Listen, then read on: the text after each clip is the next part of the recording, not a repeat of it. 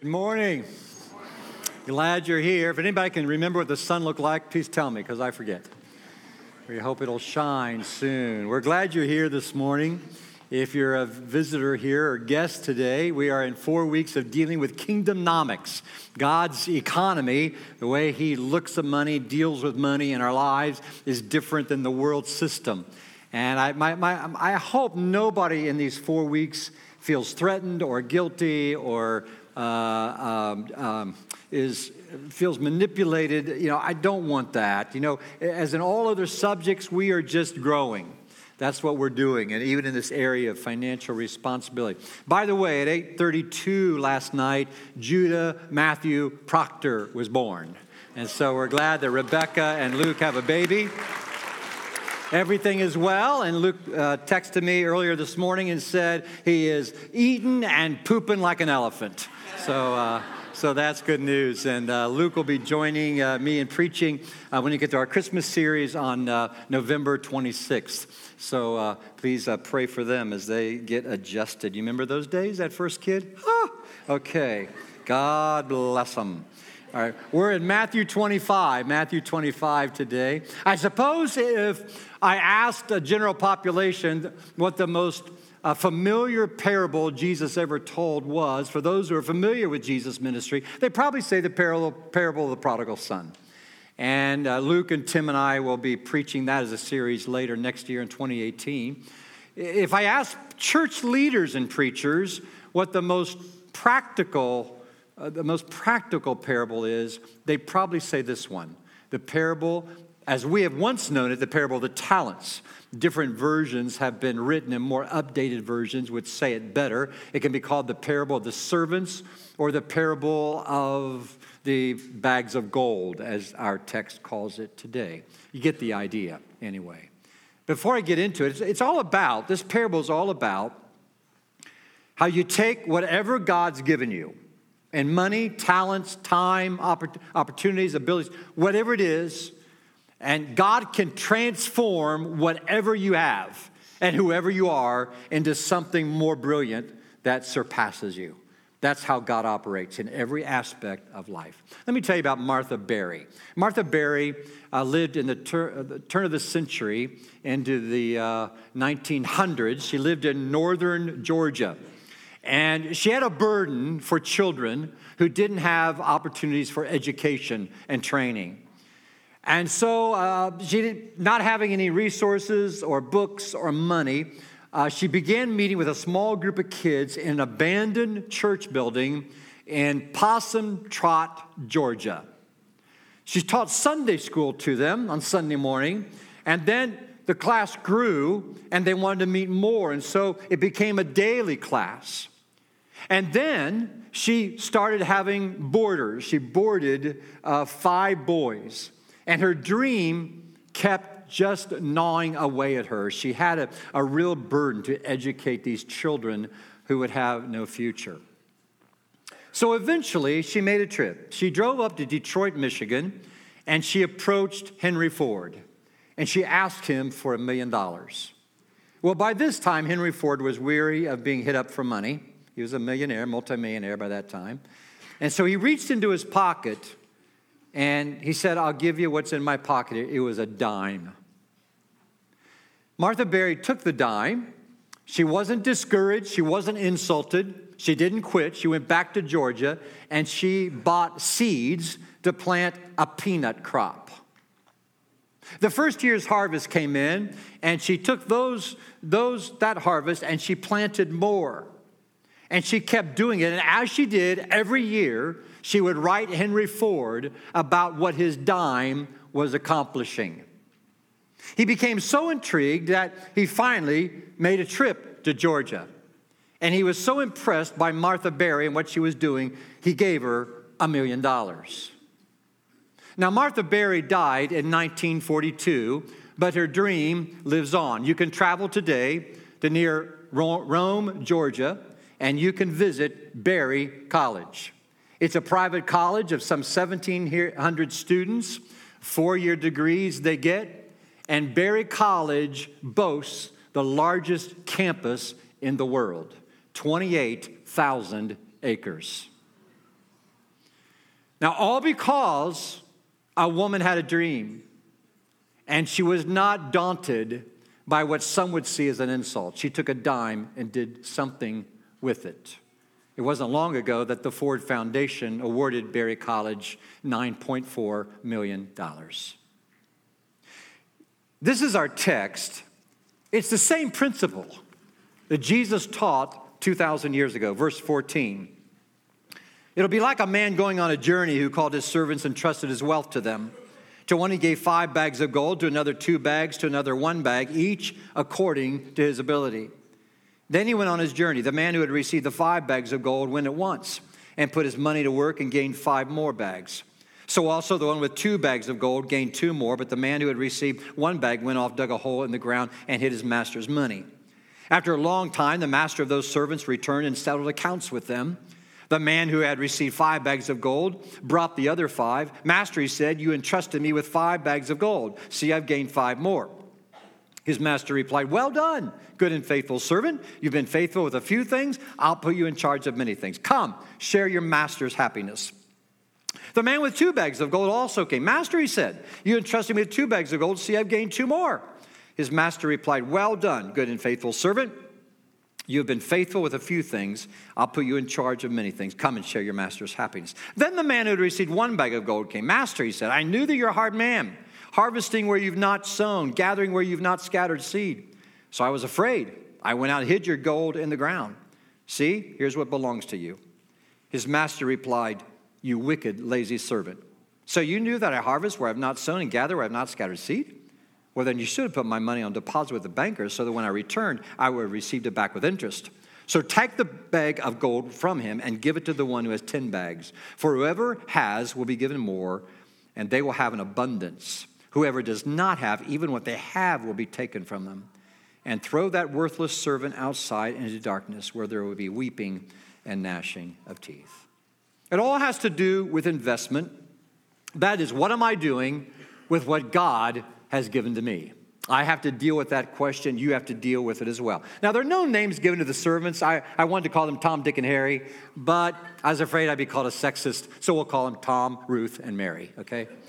Now, this master was not a socialist. You know, everything wasn't shared equally. If we were telling this story, we'd probably give 3 bags of gold to the first guy, 3 to the second, borrow 1 for the government, so the third one had a third bag as well. So everybody is equal. Everybody. The life's not like that. You and I were created equal as far as our worth. Intrinsic worth is the same. But we are not equal in abilities and gifts and our earning power and all of that, that we're very different from each other. And that's okay. The text says that this master gave according to each one's abilities. That's why 1 got 5 bags, 1 got 2, and 1 got 1 bag.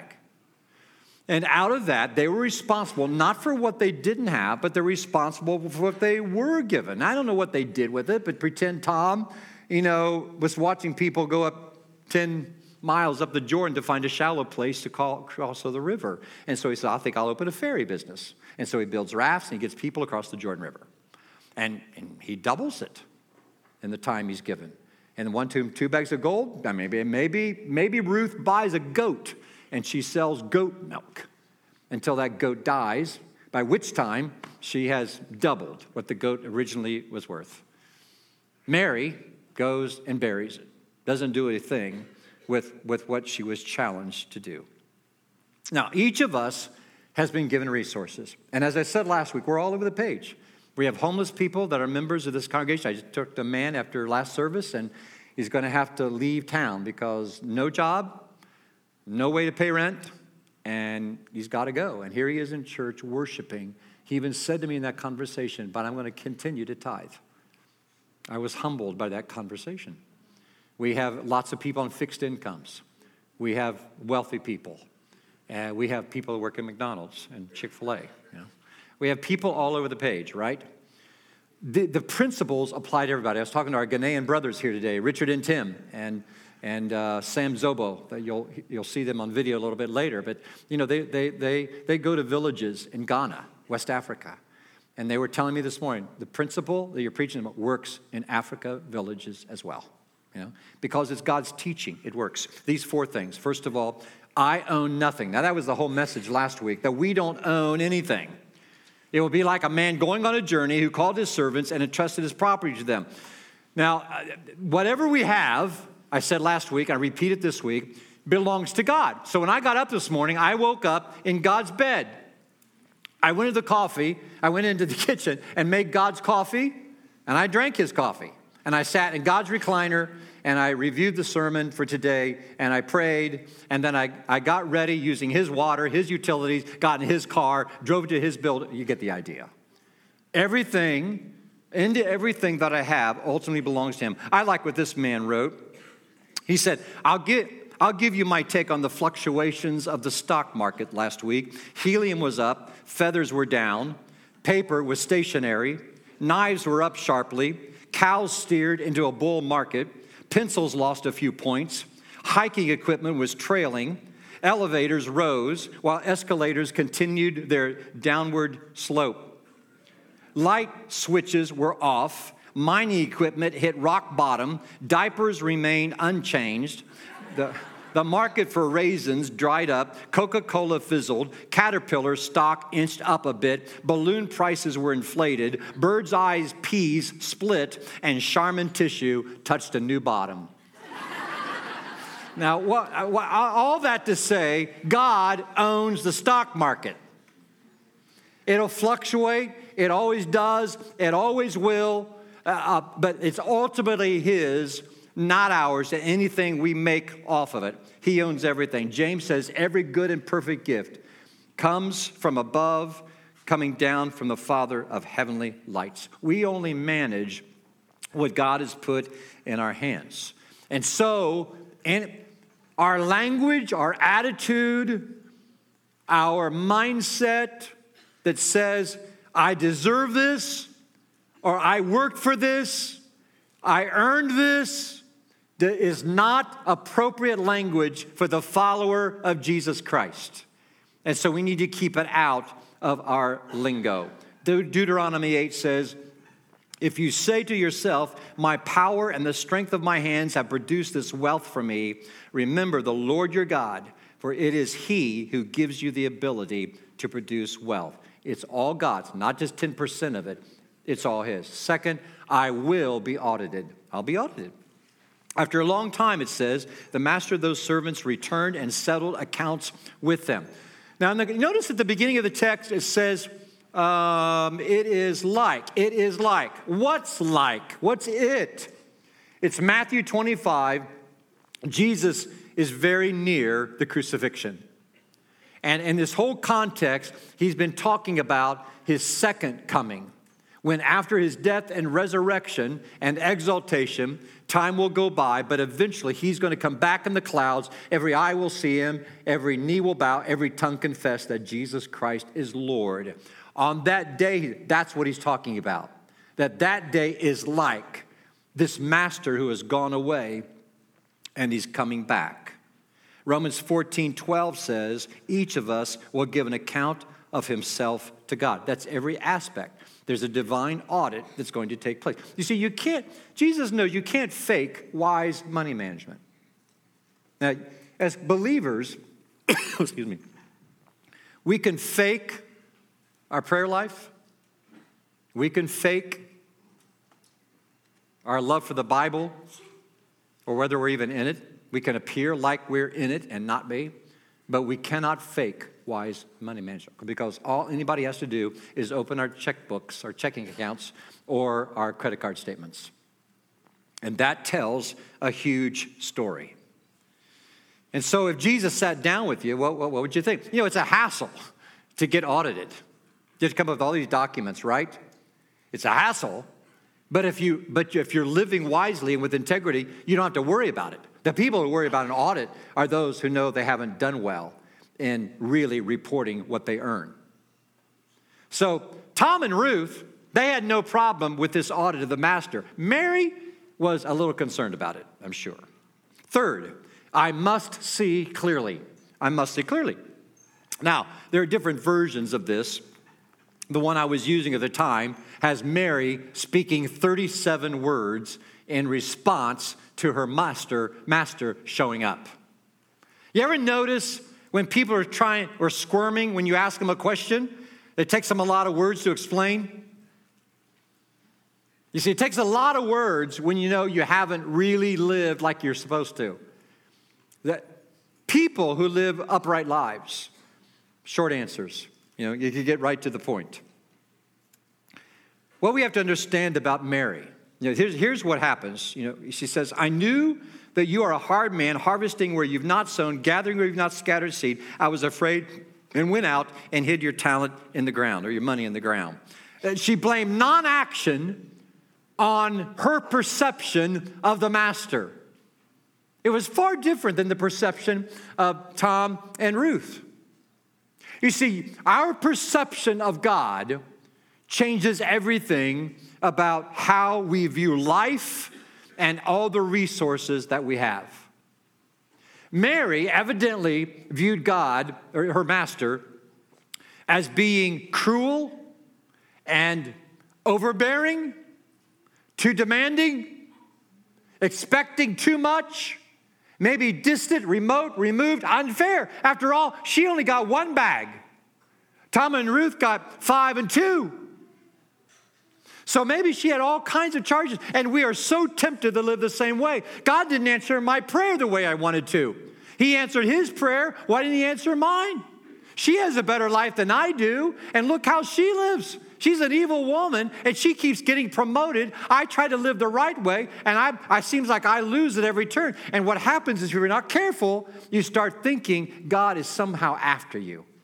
I've come up against it all the time, even visiting people in the hospital. I don't know why God's doing this to me, but so the picture of God is he's after me, he's out to get me. If that's your perception of God, that he's a tyrant, that he is not fair, that he is not all that good or all that powerful or that loving, everything will be skewed in everything you look at in life. But if you know he's good, Tom and Ruth look at the master, and they see him as a great businessman, a man that they want to honor well, somebody they want to serve well. Ruth doesn't get all ticked off about Tom having 5 bags and she only has 2. She's just going to work with her 2, whatever that is. She understands that. We're all very different. We are created equal as far as this intrinsic worth, but we're all very different in any other way. And so our challenge all the time is to keep knowing who God is and understanding him in his fullness. And that takes a lifetime. And when you know he's good, he's all powerful, he hears you when you pray. We pray according to his will. We ask for his will. And what happens, happens. And we trust him. And nothing changes that. Do you have that kind of faith that's rock solid, that no matter what happens in your life, you know he is good? Now, what motivates it? Grace. You see, when we come to money and any other subject in the Bible, it's all about grace. If you leave grace out, we'll always have stunted growth. But you can't really meet Jesus at the cross and keep maturing in him in his sacrifice and stay put. It motivates us to greater things, including the area of generosity. Zig Ziglar said, our potential is God's gift to us. What we do with it is our gift to him.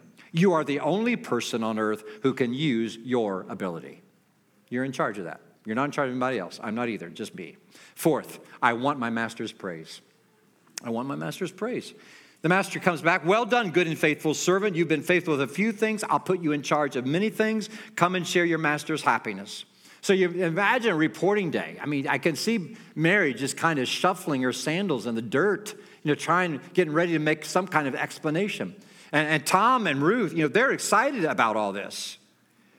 And when Mary gives a report, I mean, it's like how you blame me?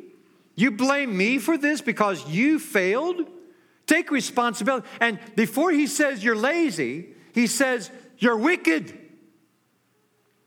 We're not only lazy and lack faith when we don't use God's resources, handle them well. God says we're wicked. It's a sin against God. We don't have option. Why? Why is it wicked? Because we're not reflecting the goodness of our master. That's why. That's why it's a wicked thing. Well, here's two things to challenge you with as I close. First, regarding God's challenge, join, don't isolate. Join, don't isolate. You know, you aren't in this alone. We're all, do you think I got this figured out?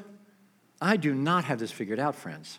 I do not want Jesus to look at my checkbook this month or my credit card statement. I know. Diana and I were looking at our bank account a couple weeks ago. We were looking at other things. We wanted to look at utilities and a bunch of stuff. And she said, I saw a lot of fast food on there. Do you know I added up $192? Who whistled? That offends me. I want you to know that offends me. I had no idea. If I don't, I'll quickly go through some. Now, some of that was taking the grandkids or something, but too much of it was just me not planning the day, and I'm in a hurry. I'll just go right through. $192 and fast food, cancer that's killing me, right? That's just one expenditure of 1 month. You think, I'm telling you this embarrassingly because I want you to know I wrestle too. I'm part of it. And I'm not using God's, I've said it now, I can't be seen in a drive-through this week, can I? I hate exposing myself because you call me on. Yeah, I saw you at Wendy's the other day. Okay.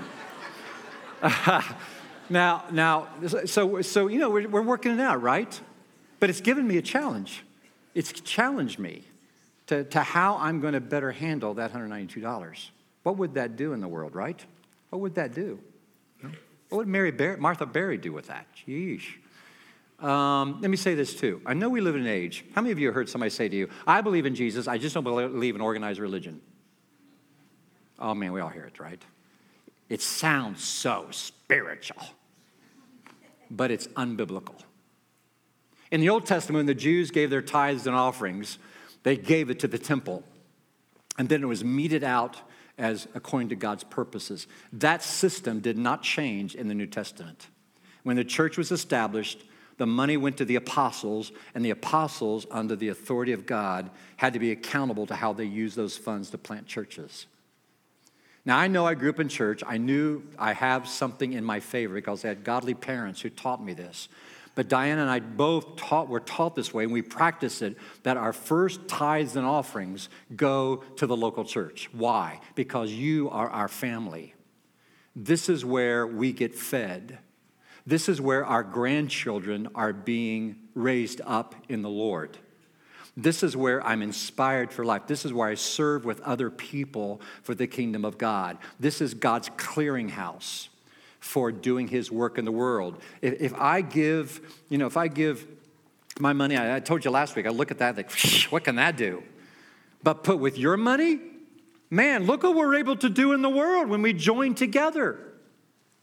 And so that's what we do. We give our tithes and offerings first to the local church, and then beyond that, we have other passions we give to, but we give to things that make a difference in eternity. There are a lot of good causes, and I'm just speaking my opinion right now. There are a lot of good causes to give to. We choose to give to those things where we can know what's happening, where it goes. We go to stores, and where you give $1 to this $1. I'm not against that. It's just not what I do because I don't really know what that dollar's doing. I don't have any accountability. I don't have an involvement with it. It's a good cause. It's just I want my money to be directed to something that's going to people heaven. And so that's why I give to things that I can know about, learn about, hear testimonies about, and I find there's great joy in that. That's what we do. And I think that's a good practice for us as we use the funds of God. Tithes and offerings first to the church and the local church, and then beyond that to the other passions that we have. I think it's a good strategy. Accountability is built in. So Eugene Peterson translates the master's words, good work. You did your job well. From now on, be my partner. That's what we are with you. Diana and I are partners with you in the greatest work in the world. Verse 16, by the way, says, the man who had received the 5 talents went at once and put his money to work. Went at once. You know what I wanted to do today? Pass out shovels. Well, some of you need to go dig up some stuff and start putting it to work. Whether it's money, your time, your influence, your energy, because the second thing I want you to take with you is this. Regarding God's resources, circulate, don't hoard. What you got buried? What's buried in your backyard? You got riches buried somewhere? You actually have money that you're hoarding that you need to dig up, and you need to invest that in something that's going to outlive you. What about your time and service? In what way do you minister in the name of the Lord to people for the kingdom's sake? There's some of you here today that need to dig up some time out of your life. You need to dig up some conversations in your life to have with people who are unbelievers who are not going to heaven. And they need your testimony and your interest in them for eternity's sake. You see that? Anybody need a shovel today? Be a good thing for a lot of us to have. Well, Tom and Ruth had to spend money before they got a return. You don't wait till God blesses, and then, God, if you bless me, you can be sure I'm going to give. I've tried that one, friends. It doesn't work. God, you make me rich, I'll give you more. No. We give right from where we are, out of what we have, and we circulate until we die. We'll probably be retired, all of us, right? I'm going to retire someday, not from serving the Lord. I'll retire from here being a preacher, but I'm not going to retire from serving the Lord. That's a foreign concept to people who are kingdom people, you know? There's still time to invest. Circulate what you have. In 96, Billy Graham was blessed with a Congressional Gold Medal. And when Diane Sawyer was interviewing him, he said, I am humbled by this award, but the only recognition I'm looking forward to is when I stand before the Lord Jesus Christ. My greatest reward will be to hear him say, well done, good and faithful servant. I don't think there's anybody here today that doesn't want to hear that, right? We all want to hear that. You know the key to that? Here's the key. You live that way today. You live today in every conversation and every interaction we have, in our prayers, the way we treat our spouses, the way we're involved with our kids, grandkids, the way we meet people in public, stores, our smiles at people, the way we interact, all that, so that when we lay our heads down tonight, our pillows, you know, we would know Jesus would say to us, good day today. You are a good and faithful servant. I watched you today. You know, if we can live that way every day, and tomorrow we get up, we say the same prayer, God, help me to live today so that when I lay my head down tonight, you'll say, good job, good and faithful servant. If you can do that every day, you have to worry about the audit coming at the end of our lives.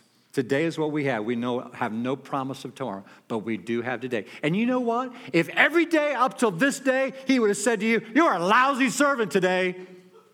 You know the good news is, if today you turn that and say, today I'm going to start living that way, God will meet you right there, because he's not going to base his forgiveness and grace on your past, but on your present. Where are you with him?